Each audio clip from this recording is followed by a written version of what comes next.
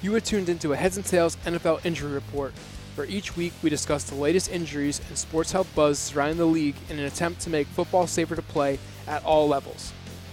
Dr. Wazim Buksh provides expert medical insight, while my buddy Josh Boyd keeps us up to date on all current events and provides play-by-play analysis. And my name is Kevin Sam, and I provide the perspective of a former player with a passion for changing a football culture that nearly took my life. If this is your first time to the show, I recommend checking out some of the athlete and expert interviews that we have previously published on this podcast. For detailed show notes and videos from this episode, go to headsandtails.org/injury reports. Recording live once again from Josh Boyd's living room. We are currently in week 13, or we just finished. I do this every week. We just finished week 13 of the NFL season. And today we're going to talk about some injuries, obviously, but injuries of guys who were injured earlier on in the season and kind of had their injuries manifest themselves to season, possibly career-ending injuries in some cases. That's something that we talk about commonly on the show as to how long do you hold someone out to not put them in danger of suffering a career-ending injury. We'll also talk about some hits from the Thursday night game that were questionable, no calls for leading with the helmet rule. We'll also give out some stats or lack thereof stats for the leading with the helmet rule. We got this week was the My Cause, My Cleats week, so we got a bunch of causes that guys are repping out there, so we'll kind of give what our cleats would look like. I know Josh and I did this last year. I'm going to pick a new one this year. I'm unprepared for this week. What? I'm unprepared for this week. Well, just pick, whatever's tickling your fancy. Do a quick Google search. I'm going to do it. 503, 5013. I don't know. Christmas cleats, probably. The nonprofit world.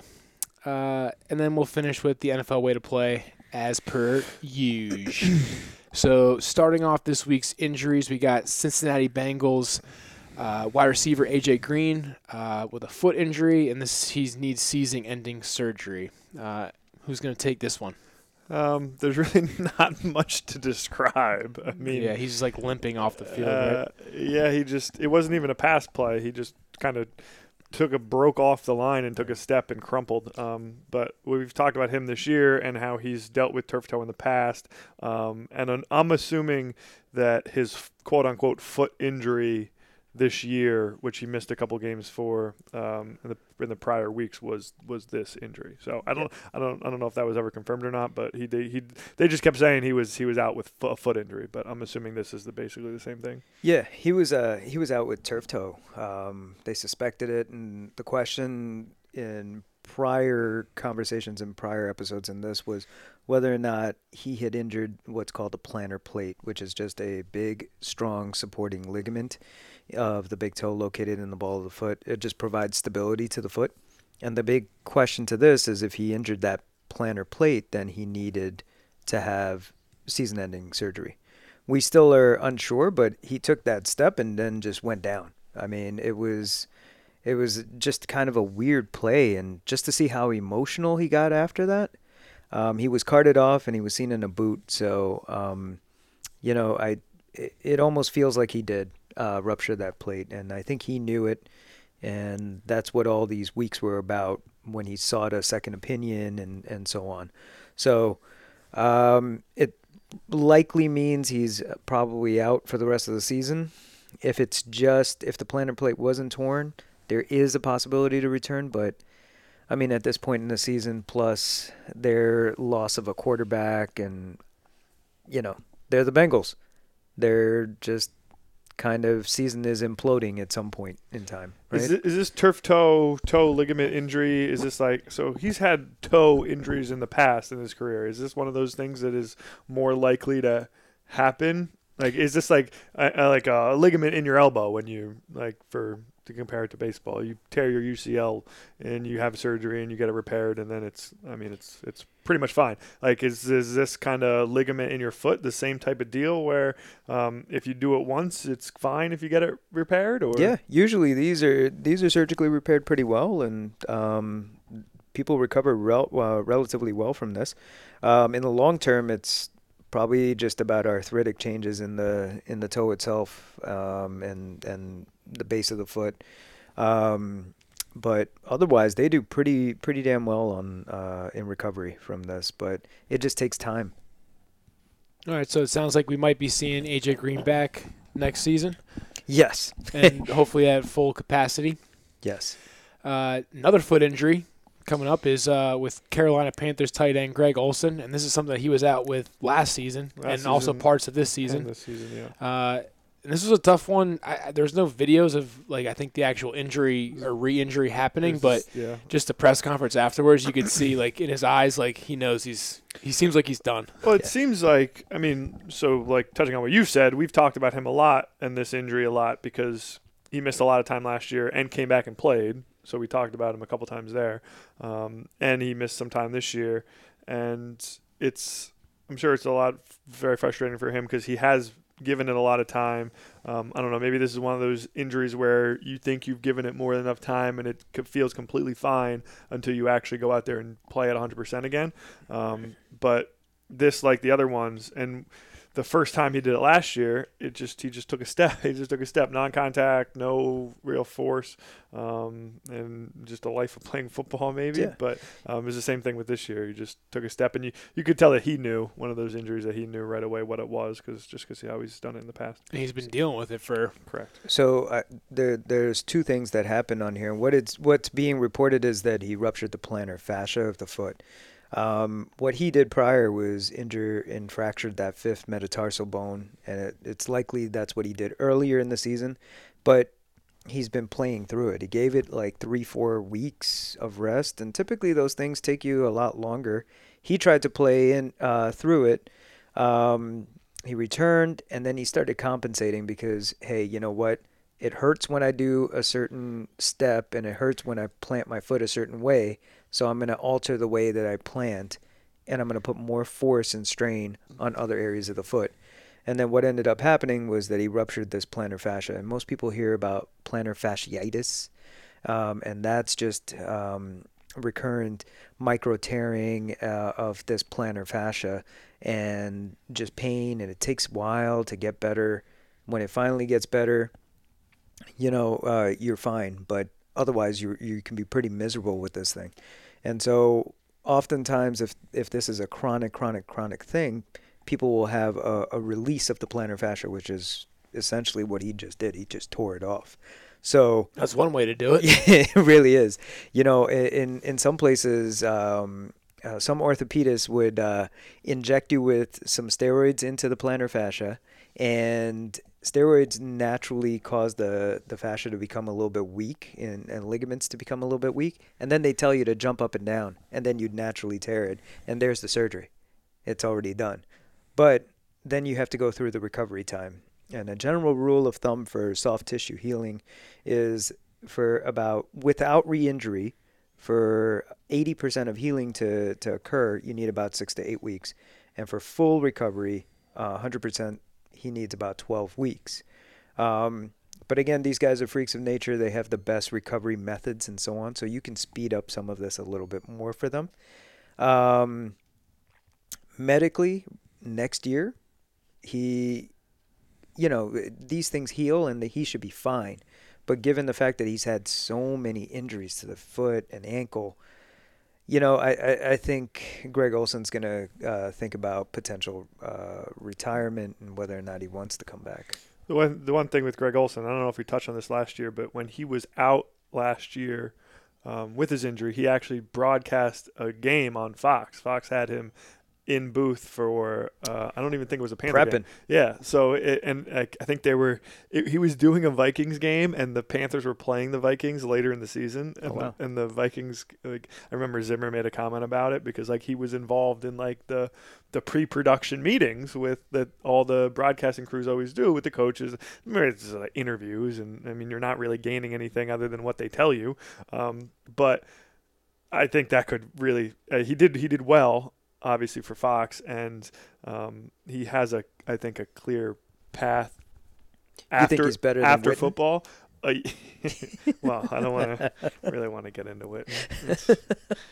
He's not great, but they're just as a Giants fan. We'll talk about it at the end of the year. We'll talk about the full ESPN booth sometime later in the year after they have to do a playoff game, which will be the worst, a miserable experience for everyone to watch. But so he has a clear path to stay in football, but and maybe that makes it a little bit easier for him to step away, whereas he knows he can go right into it. So maybe that helps. He has other stuff going on too outside of football. His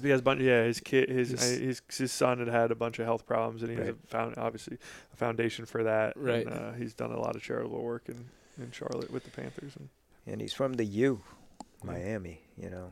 Yeah, just based on his reaction in his press conference, like I could just tell he's like, I'm done. I would be surprised if we see him again. Yeah. On the field. I think he's done for the year. Certainly. Yeah. Certainly. Yes. And they're falling off the map as a team also. Yeah. From one tight end who might be done to another. To another tight end. We got New England Patriots, Robert Gronkowski. He took a good lick across the middle of the field on this one. This is a good video, and I'm sure you'll post. But you could post this video, and you'll have no idea if this was 2018 last week or 2013. Like this, you've seen this video and this hit of Rob Gronkowski 10s, 20, 30 times in the past 6 years. And this is why we've gotten to the point with him that we are. And it's in no control of himself other than he's just a gigantic human being. And the way 6'3", 200-pound safeties try to tackle a 6'7", 280-pound tight end Monster. is they missile their helmet and shoulder at his thigh and his quad. Yep. And that's what happens. So that's why he breaks his leg and bruises his legs, and he's just not at this point in his career. He's kind of, it looks like he's lost a step. I mean, he's still a freak athlete, but at the same time, like, yeah, can you imagine if someone just 5 times a week, someone just ran as fast as they could and chopped you down like a tree from your quad? It would definitely take a toll. Yeah. So and like I said, it's no fault of his own, except that he's just it's a huge human being, and that's how the majority of defenders try to tackle him. You know, and that's exactly what it is. That wasn't Sendejo. No. He's hurt actually. Oh. He essentially suffered a quad contusion, and we talked about quad contusions in the past. They'll keep them pretty flexible. That's the key to avoid that extra bone formation that we talked about back in a couple episodes. That myositis ossificans as the dreaded complication of it. But you know, the Patriot staff you've got a 5-star medical staff working on you. They're gonna keep him flexible and avoiding that. He'll be back in there. Oh, this isn't really a more of a imminent injury issue. More is just this is a Gronk breaking down over time type of thing, and he's another guy who's going to probably contemplate retirement too. How many of these hits can you take? And once you realize, which I think he's done over the past 2 years, that no matter how he plays, no matter what he does, this is what happens to him. Yeah. And he's like, how much more of that can you take? You know what I mean? Right. And I feel like he's built up himself enough of a brand too outside of the game that he will not be in the broadcasting booth, but he will be doing a lot. He'll be doing something. A lot of fun. Himself a lot of money. He'll be a guest broadcaster. I would love to hear Gronk call a game. He'll host a Super Bowl I don't know, TV show or something. He'll be talking about all the hot chicks in the audience. Yeah. Maybe he'll just join Barstool. Yeah. I could see. He'll work at Barstool. Yeah, I could it definitely would. Yeah. Okay. Moving on. There's a lot of similar injuries. There's clusters of different types of injuries. So another one is Denver Broncos cornerback Chris Harris with a broken fibula. Couldn't find the video on this one, so I just saw his reaction after the game, post game, but there was no video on this. You know, Chris Harris in the video is saying that he'll be back in about 4 weeks or so. Because he's a fast healer. Well, you know, the fibula is that smaller bone on the leg, right? So the bigger thing about that is that it's a non-weight bearing bone. So it has more time to heal without any added pressure on it, right?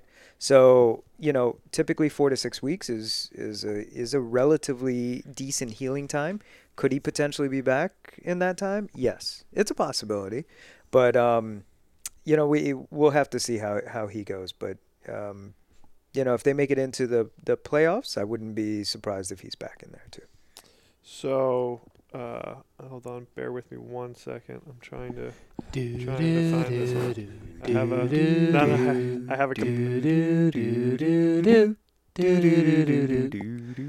I have a comparison, and this is not what I'm looking for. So last year, Steelers, obviously Steeler comparison, same position, same injury. So Joe Hayden, corner.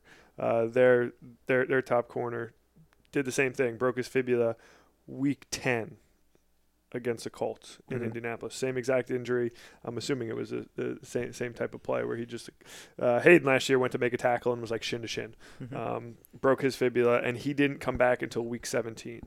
And the Steelers had clinched everything, but he wanted to play before the playoffs, but and that was 6 weeks. Sure. So, like I said, four weeks is I think Hayden was practicing and running in about 3-4 weeks, but 4 weeks for full game action is close. And right now, so that was week 13. So 4 weeks, you miss 4 weeks, you miss the rest of the season. There's 4 weeks left. So if he makes the playoffs, that fifth week is maybe, since that fifth week is a playoff week, he tries to push it a little bit. But it also depends on where you break this thing.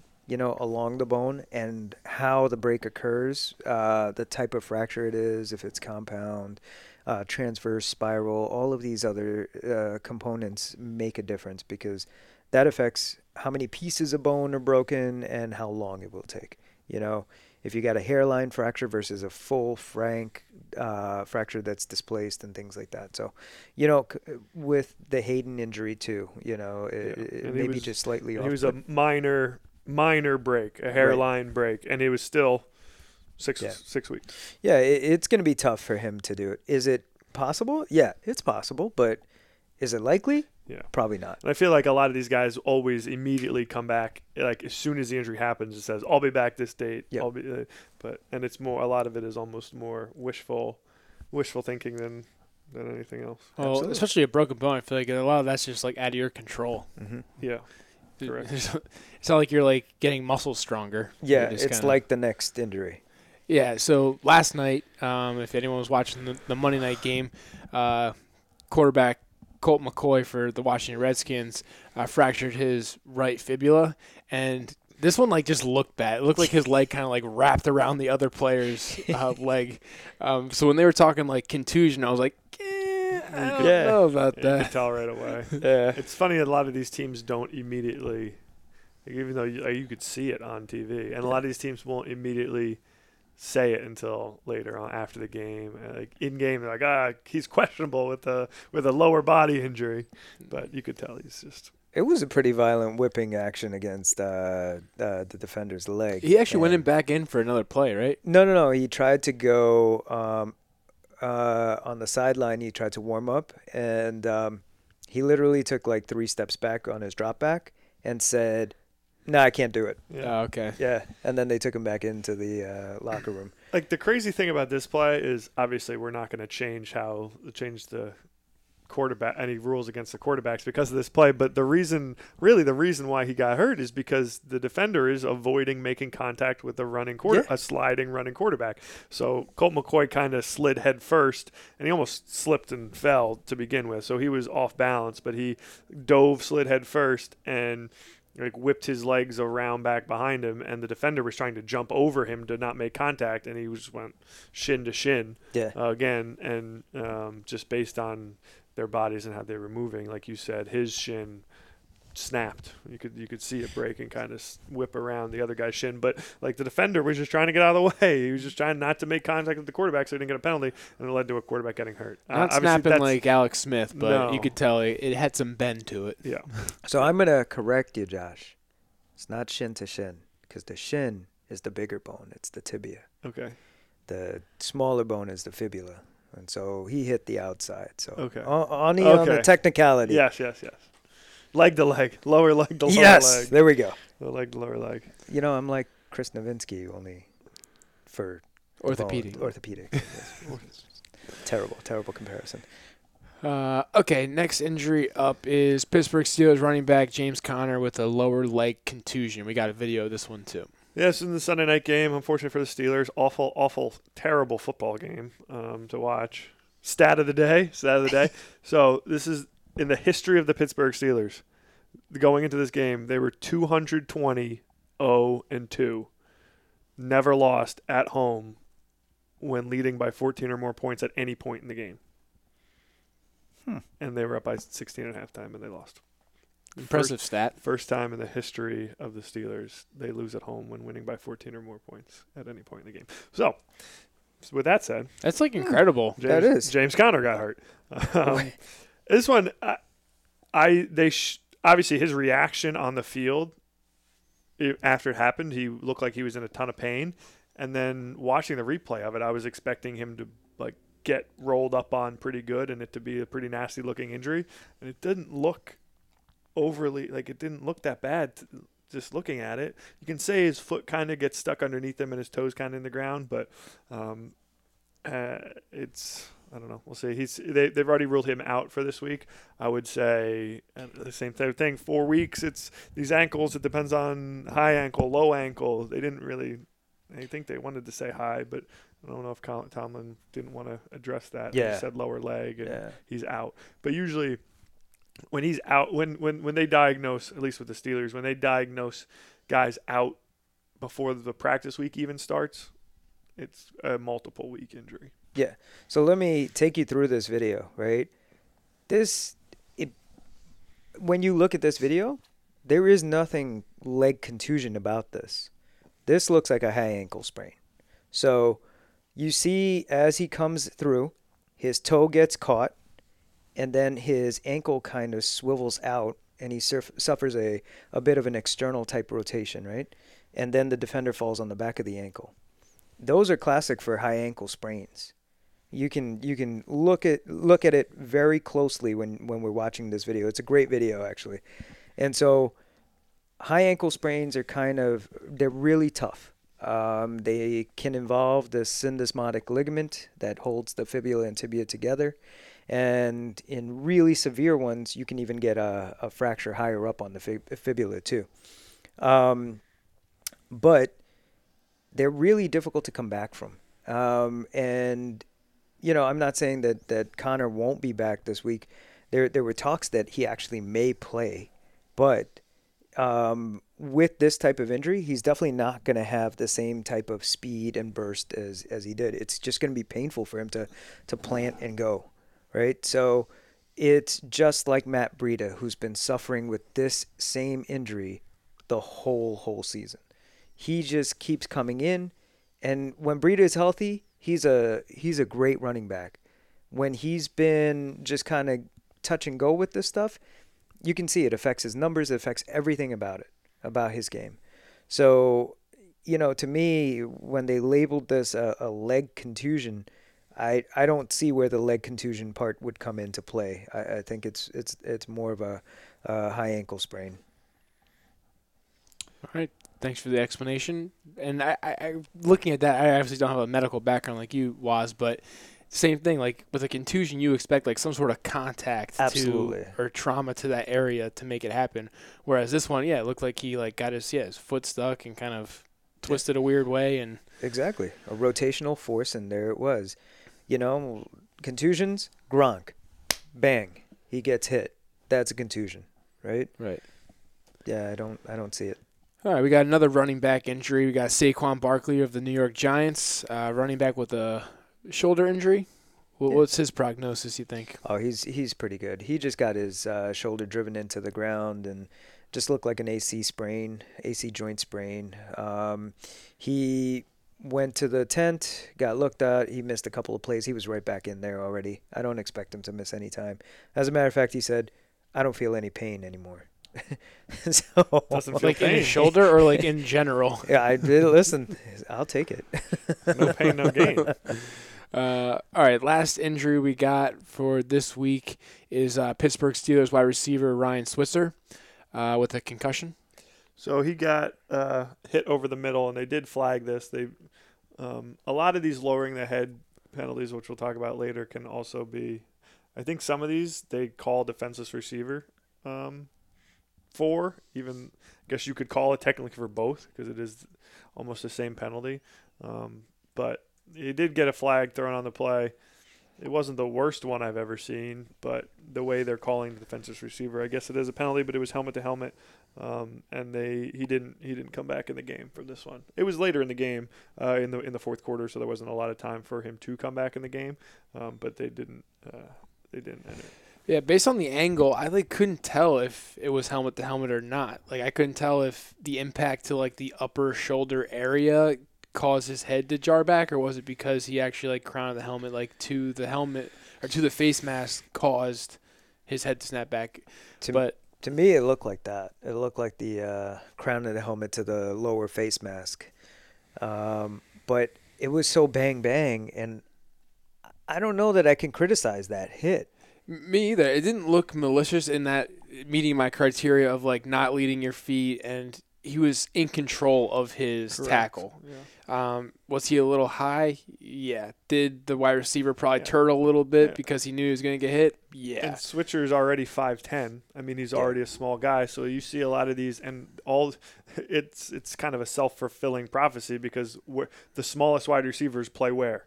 They play in the slot. Where the slot guys always end up in the middle of the field. Yeah. So you got these shorter wide receivers who are always catching balls close to the line of scrimmage around the middle of the field, and they're going up against linebackers who are 6'3", 6'4". It's a bad equation for helmet contacts. I guess it was kind of very Wayne Cabret, Deshaun Jackson. Wes Welker said all types of my concussions God. and he was before all these rule changes. So that's where he played. So a lot of these guys. But. Jeez. All right. So as I said, that's it for the injuries this week. Next topic of discussion is the My Cause, My Cleats movement that they do. Or I think this started last year or 2 years ago. I want to say it was last year. It seems like people have kind of spread out from great causes, and they've gone. Now it's not even causes; it's just things that they like. Correct. Which is cool too. Yeah. Also, yeah. But I think it's a cool thing to point out in terms of what I think the NFL is doing a good job of is caring less about the small stuff or not sweating the small stuff. Whereas they have very strict uniform rules, guys get fined if they don't adhere to those rules, and this is kind of a one chance excuse for guys to kind of. You're allowed to break the rules this week and do it for a good cause. It's allowing some individuality to the game. They also do a good job of publicizing it and promoting what the players are whatever what the players are trying to promote. The NFL has done a good job of getting that out there for people to see, not just, okay, you guys can put whatever you want on your cleats this week and we're not going to say anything about it and there's going to be a bunch of colors on the field. The NFL has, this guy's doing this and this is why he's doing this. Right. Yeah. All types of. It's cool to see what these guys' interests are outside of football. Correct. Just to highlight a couple. In the blog post you'll see some examples of some guys' cleats, but they did a cool behind the scenes feature with Juju Smith-Schuster. He picked some sort of Marine. He kind of, I don't know if it was an organization but there was an actual Marine who was involved in the design of this cleats, and a guy who served in the Marines for 13 years. So that was pretty cool. And then another one that stuck out to me, obviously just because of my interest, is rookie linebacker Jermaine Carter. He plays for the Carolina Panthers, and he actually played with what's the kid's name? Jordan McNair from Maryland, who passed away after a workout from exertional heat stroke, and his cause represented a safe approach to prevent sudden death in athletics. So I thought it's a cool thing. It's something that obviously is in line with my interests. And to me, you don't see that.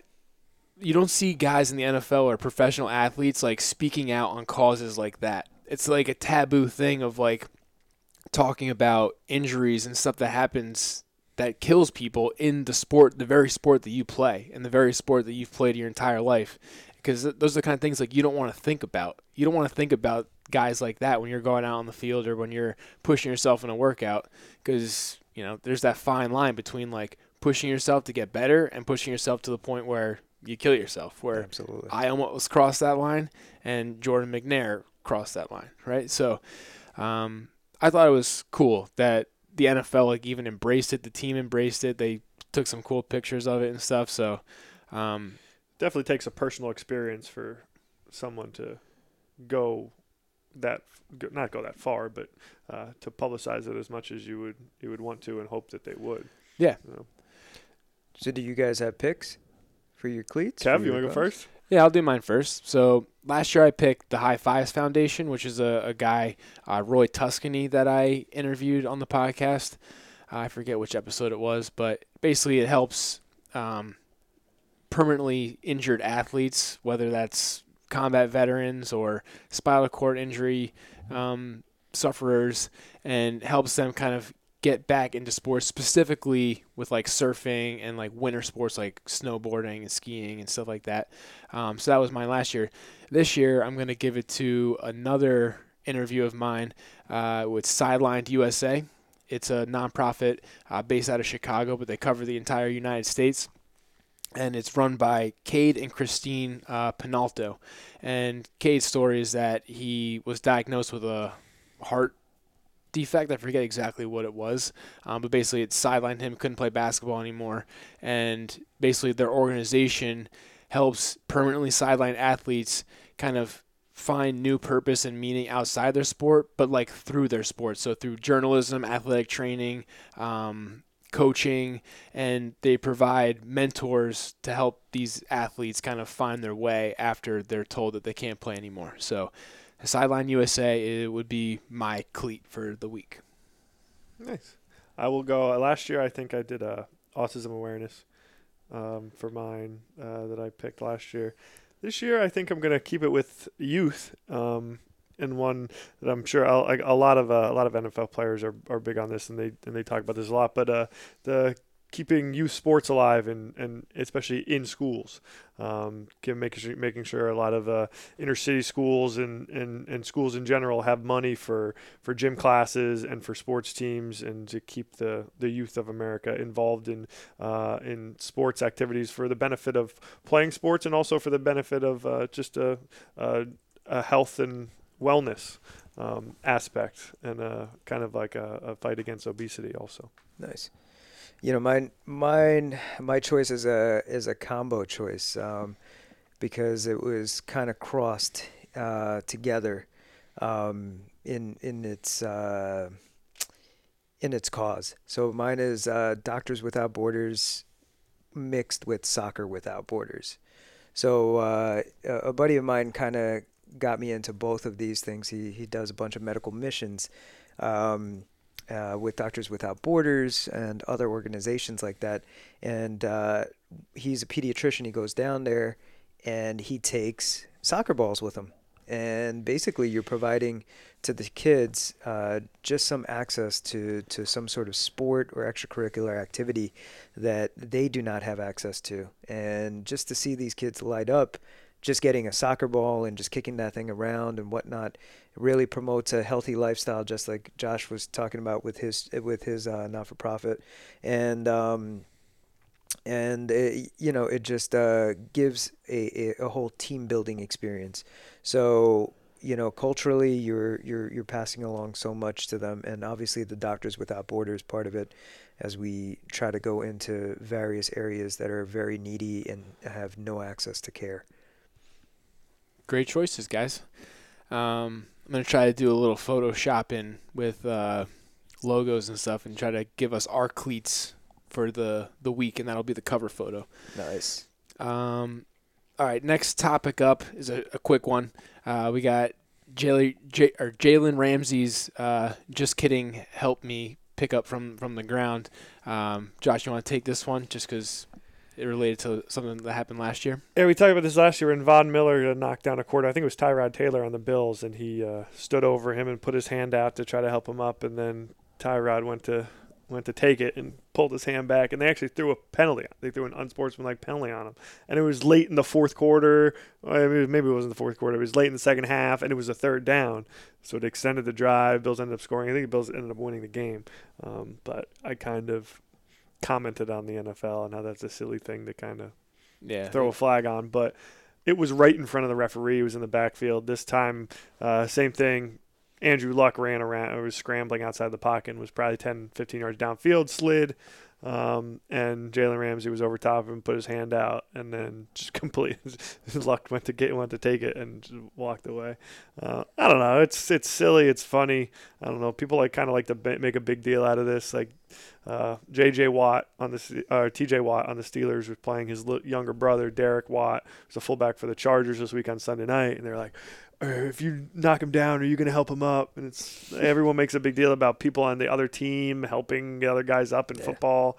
It always seems like a big deal, but it's silly. The thing you could look at it one way. It's like the NFL not sweating the small stuff like we talked about before, and that's kind of like that's a small thing. Yeah. But when you think about like sports in general, and like you think about sportsmanship, like if you were going to take a picture of sportsmanship and put it in the dictionary, chances are 99 times out of 100 you're going to pick someone like helping the other guy off the ground. Yeah. Right? So it's kind of like the epitome of sportsmanship. But what are you going to say? No, it is. It definitely is. You're right. I feel like football mentality, there's probably some guys on you're playing on, what team you want to play on? Pick a team. The Green Bay Packers. So you're playing on the Packers, you're playing middle linebacker, and you lay a guy out and you help him up. There's probably guys in your team that's like, this effing guy, he's helping up the other team. Well, when I was a sophomore, back in my day, I started at linebacker, and I was playing with all guys who were older than me, obviously, and we were watching film after one of the games, and we were playing East Orange. I remember I helped the quarterback up because I remember tackling him and him screaming like he broke his ankle or did something terrible. So I went down to help him up, and people give me such crap the next day about trying to help him up, and that's something that sticks with you. You're that's it. I think that's probably how more unique to football. Kevin tackled me too. So. I think that's more unique to football than it is in say basketball or. Yeah. I mean, baseball, you're not really knocking each other over. Lacrosse, I don't know, but Jalen Ramsey's becoming a douchebag extraordinaire. Well, he's I don't not know. becoming. He is. Well, he is. But he's becoming Vontaze is number one. Jalen is number two now. Jalen likes to stir the pot. Yeah. He's not. I don't think he's dirty. He likes to stir the pot and do whatever he can. I'm not saying he's dirty. I'm just saying he's douchey. Yeah. Is there a difference? I think that's what he aspires to be honest. At least on the field. Off the field, I don't think he is. Like Vontaze. You could put a big D bag over that Twitter video as he's running.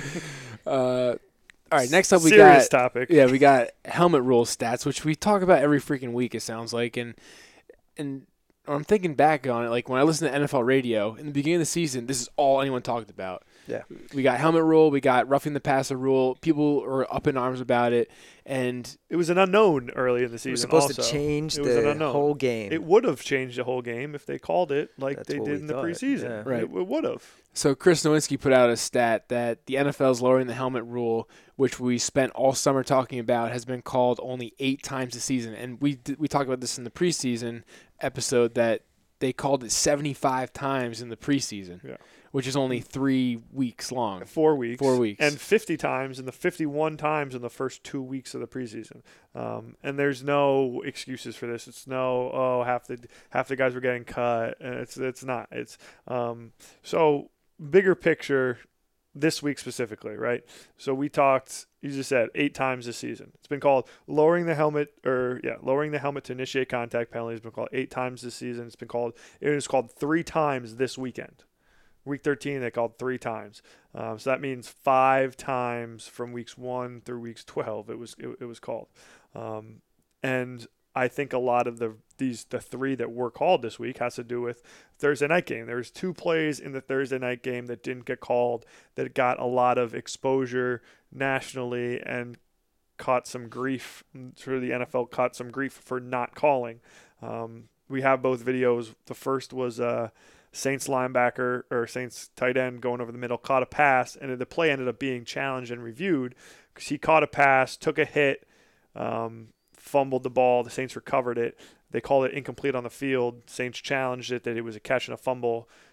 because the Saints guy actually a different Saints player ended up recovering it, so it was a 20-yard field position change, and it was down by the red zone. But since it was a challenged play, they showed 5, 6, 7 replays of it, and you could clearly tell that the safety on the Cowboys lowered his head to initiate contact with another player, with an opponent.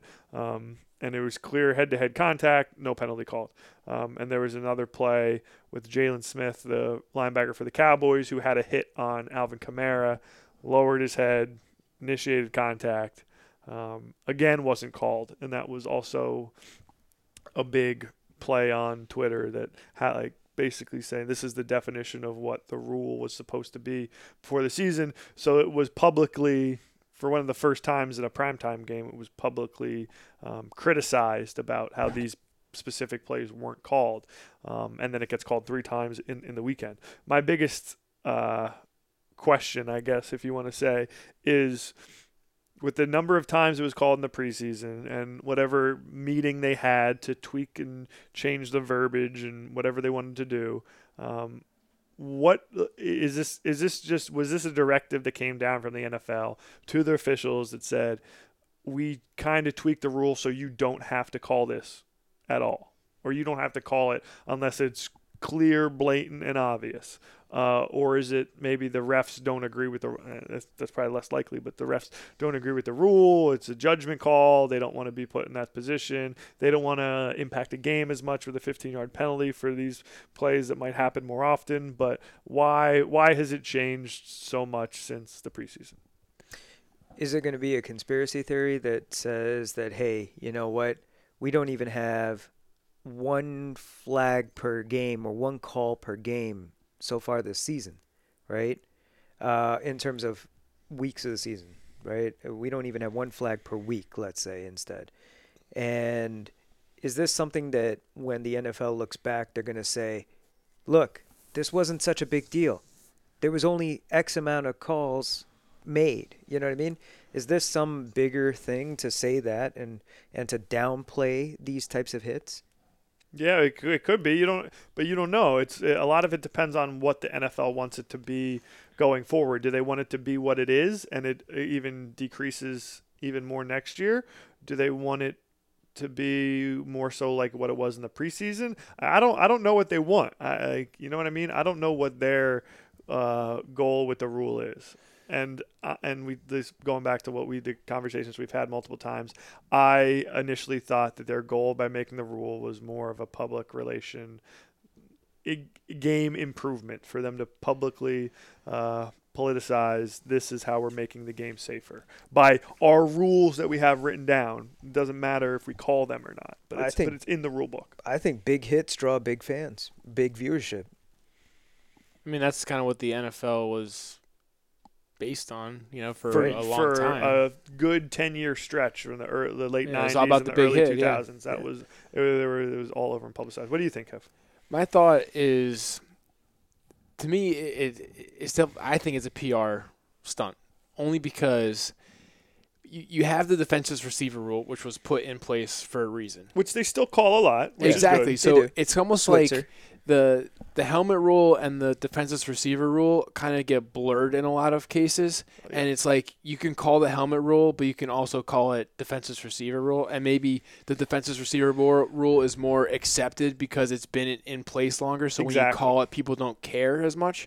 So you could have that going for you. But I think the mistake that they made by introducing the helmet rule is that it now opens up the whole penalty to a to anyone who's playing the game of football on that field. You don't have to be a defensive receiver. It is any play, and it's going to happen on every single play. So they shouldn't have done it in the first place. They should have maybe just finer tuned the defensive receiver rule and kept it at that. But by you open Pandora's box by creating this rule that is almost impossible to adhere to. Correct. Without stopping every single play. But that's kind of what we talked about at the beginning of the year, but also in that same, and why we were, encouraged, I guess, maybe, about the wording of the rule is from a defensive player safety standpoint, that rule should make the game a lot safer for them, like we've talked about. A lot of guys that you see get hurt, especially defenders, are guys who tackle quote-unquote wrong, and which was, I think this penalty was trying to take out. You know what I mean? Right. So I agree with you when that's what my thought. What you just said was my exact thought as soon as the rule came out. My thought was this happens on every single play. How are they gonna realistically call it or enforce a rule that if you watch a game, like almost every tackle a guy lowers his head. Right. It's just that's kind of how you tackle. And just because you're lowering your head also doesn't mean that it's a bad form tackle. You know what I mean? So that's what I was kind of confused about. But it's pretty much gone as planned. I mean, a lot of times when you're tackling, or at least when I was growing up, when you're taught to tackle, you head across the body. Correct. Like you have to lower your head to do that. Yeah. I think we need more robo dummies that we can start tackling. Yeah. What episode was that? Yeah, a few episodes back. Dartmouth guys. Yeah. Yes. Like you said, I really agree that the wording of the rule was too much, I think, towards the hell with the public wording. safety. The hell with the wording. I mean, these are pretty damn blatant. I don't care what it is. I don't care what kind of words you use. Yeah. The word is he hit him in the head. He lowered his head. He hit him in the head.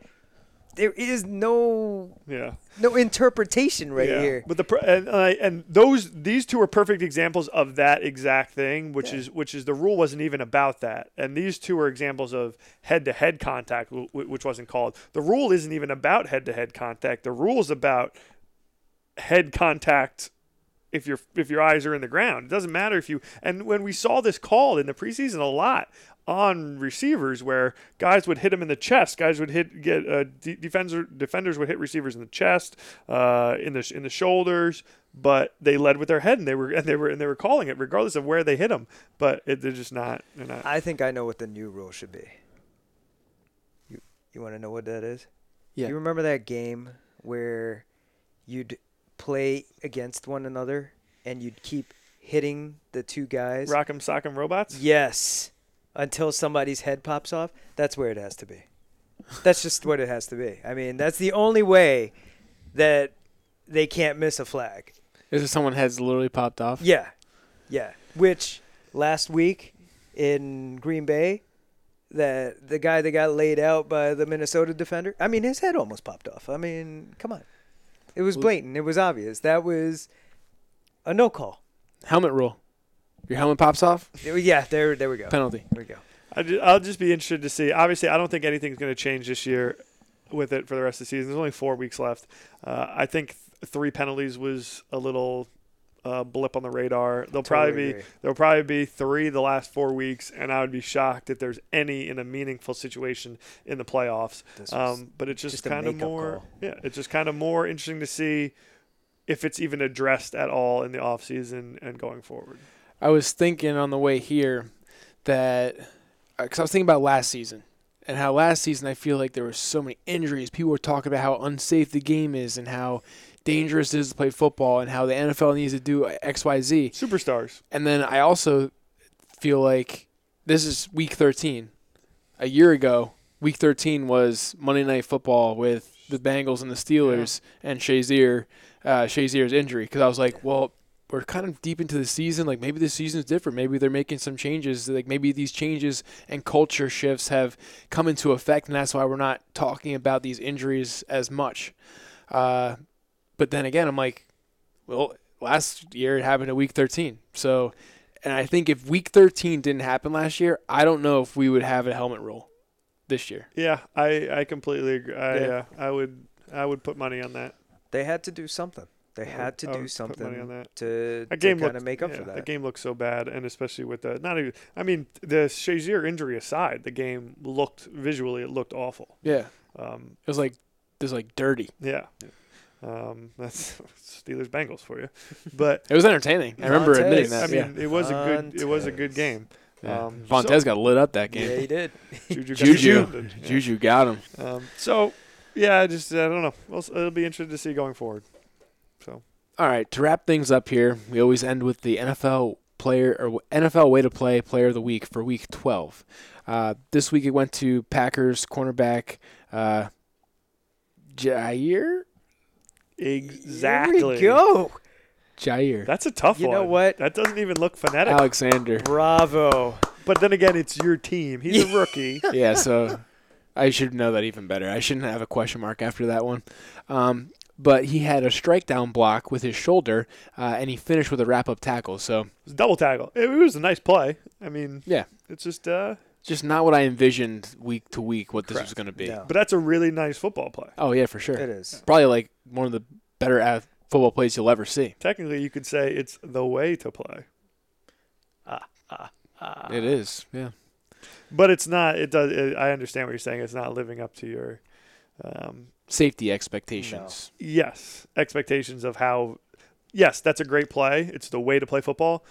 It doesn't. That has nothing to do with player safety. It was marketed in the beginning of the season as being like a safety tip kind of tool, whereas it's kind of evolved into like be a good football player tool. And I think if you just pay an intern $10 to watch football for 3 straight days, he can find one play where a guy decided or made a judgment snap decision to make a safe football play. But maybe that's too much to ask. Currently, I think it is to the NFL. It has no rhyme or reason. It's just good. It's just good. It is a good play. It's good football I'll give him plays. that. Good no, hustle. it's good. It's a good Football play. plays. Good I'm technique. just saying. And Compared 75% to last, of them have been compared- primetime games. yeah, compared to last week with wasn't last week the lineman? Yeah. They just pushed him out like of the pushing way. the guy who was like I already mean, falling over. Block, Yeah, I don't understand where any of this links up together. yeah. So like this week was like a great football play, and like if you know football, you can appreciate like how great of a play that is. But to like the average spectator, you'd look at that and be like, it's like not a sexy play. But No, you're right. Yeah, Yeah. you're right. it doesn't really matter. Anything on your Packers, Kev, before we wrap up? On the pack, Yeah. that Mike McCarthy got fired. Ooh. I mean, and they lost to the Cardinals at home in Yes. Yeah. snow. that's pretty bad. That's like a sin in Green Bay. So I got fired. Do Yeah. you think Rodgers and McCarthy hated each other? Do you think Rodgers quit? Do you think Rodgers lost games on purpose to get McCarthy fired? Yes. I doubt it. Do you What? do you not think I don't know. he's a wild card, that Yeah. guy? He's a great quarterback. Yeah. But I think he does things almost like Big Ben says things on purpose to like get people to say things. He I does. think Rodgers does things on purpose. 'Cause he can. Absolutely. Yeah. Listen, Rodgers is too good with his accuracy to be throwing and missing people the way that he's been missing on some of these Is plays. he the next / first starting quarterback, head coach, general manager all at the same time? Whoa. That's a big proclamation. Yeah. Maybe not GM, but head coach and quarterback at the same time. He would love that. He would relish it. Relish. Mustard and relish. It's good. It's a good word. You always bring the SAT words to the pod. Got a good vocab. Yeah. So my thoughts on it. I've been a Packers fan my whole life, and to have Aaron Rodgers as your quarterback and to like be like pretty much mediocre every year and like just barely squeak into the playoffs, it's kind of frustrating for sure. Can you blame that all on Mike McCarthy? Probably not, but he's been there the large majority of his career, so I guess we'll see next year when they have a. it's time for a change. I agree. All right, gents. Thanks again for your hard work and preparing for this episode, and we'll be back next week.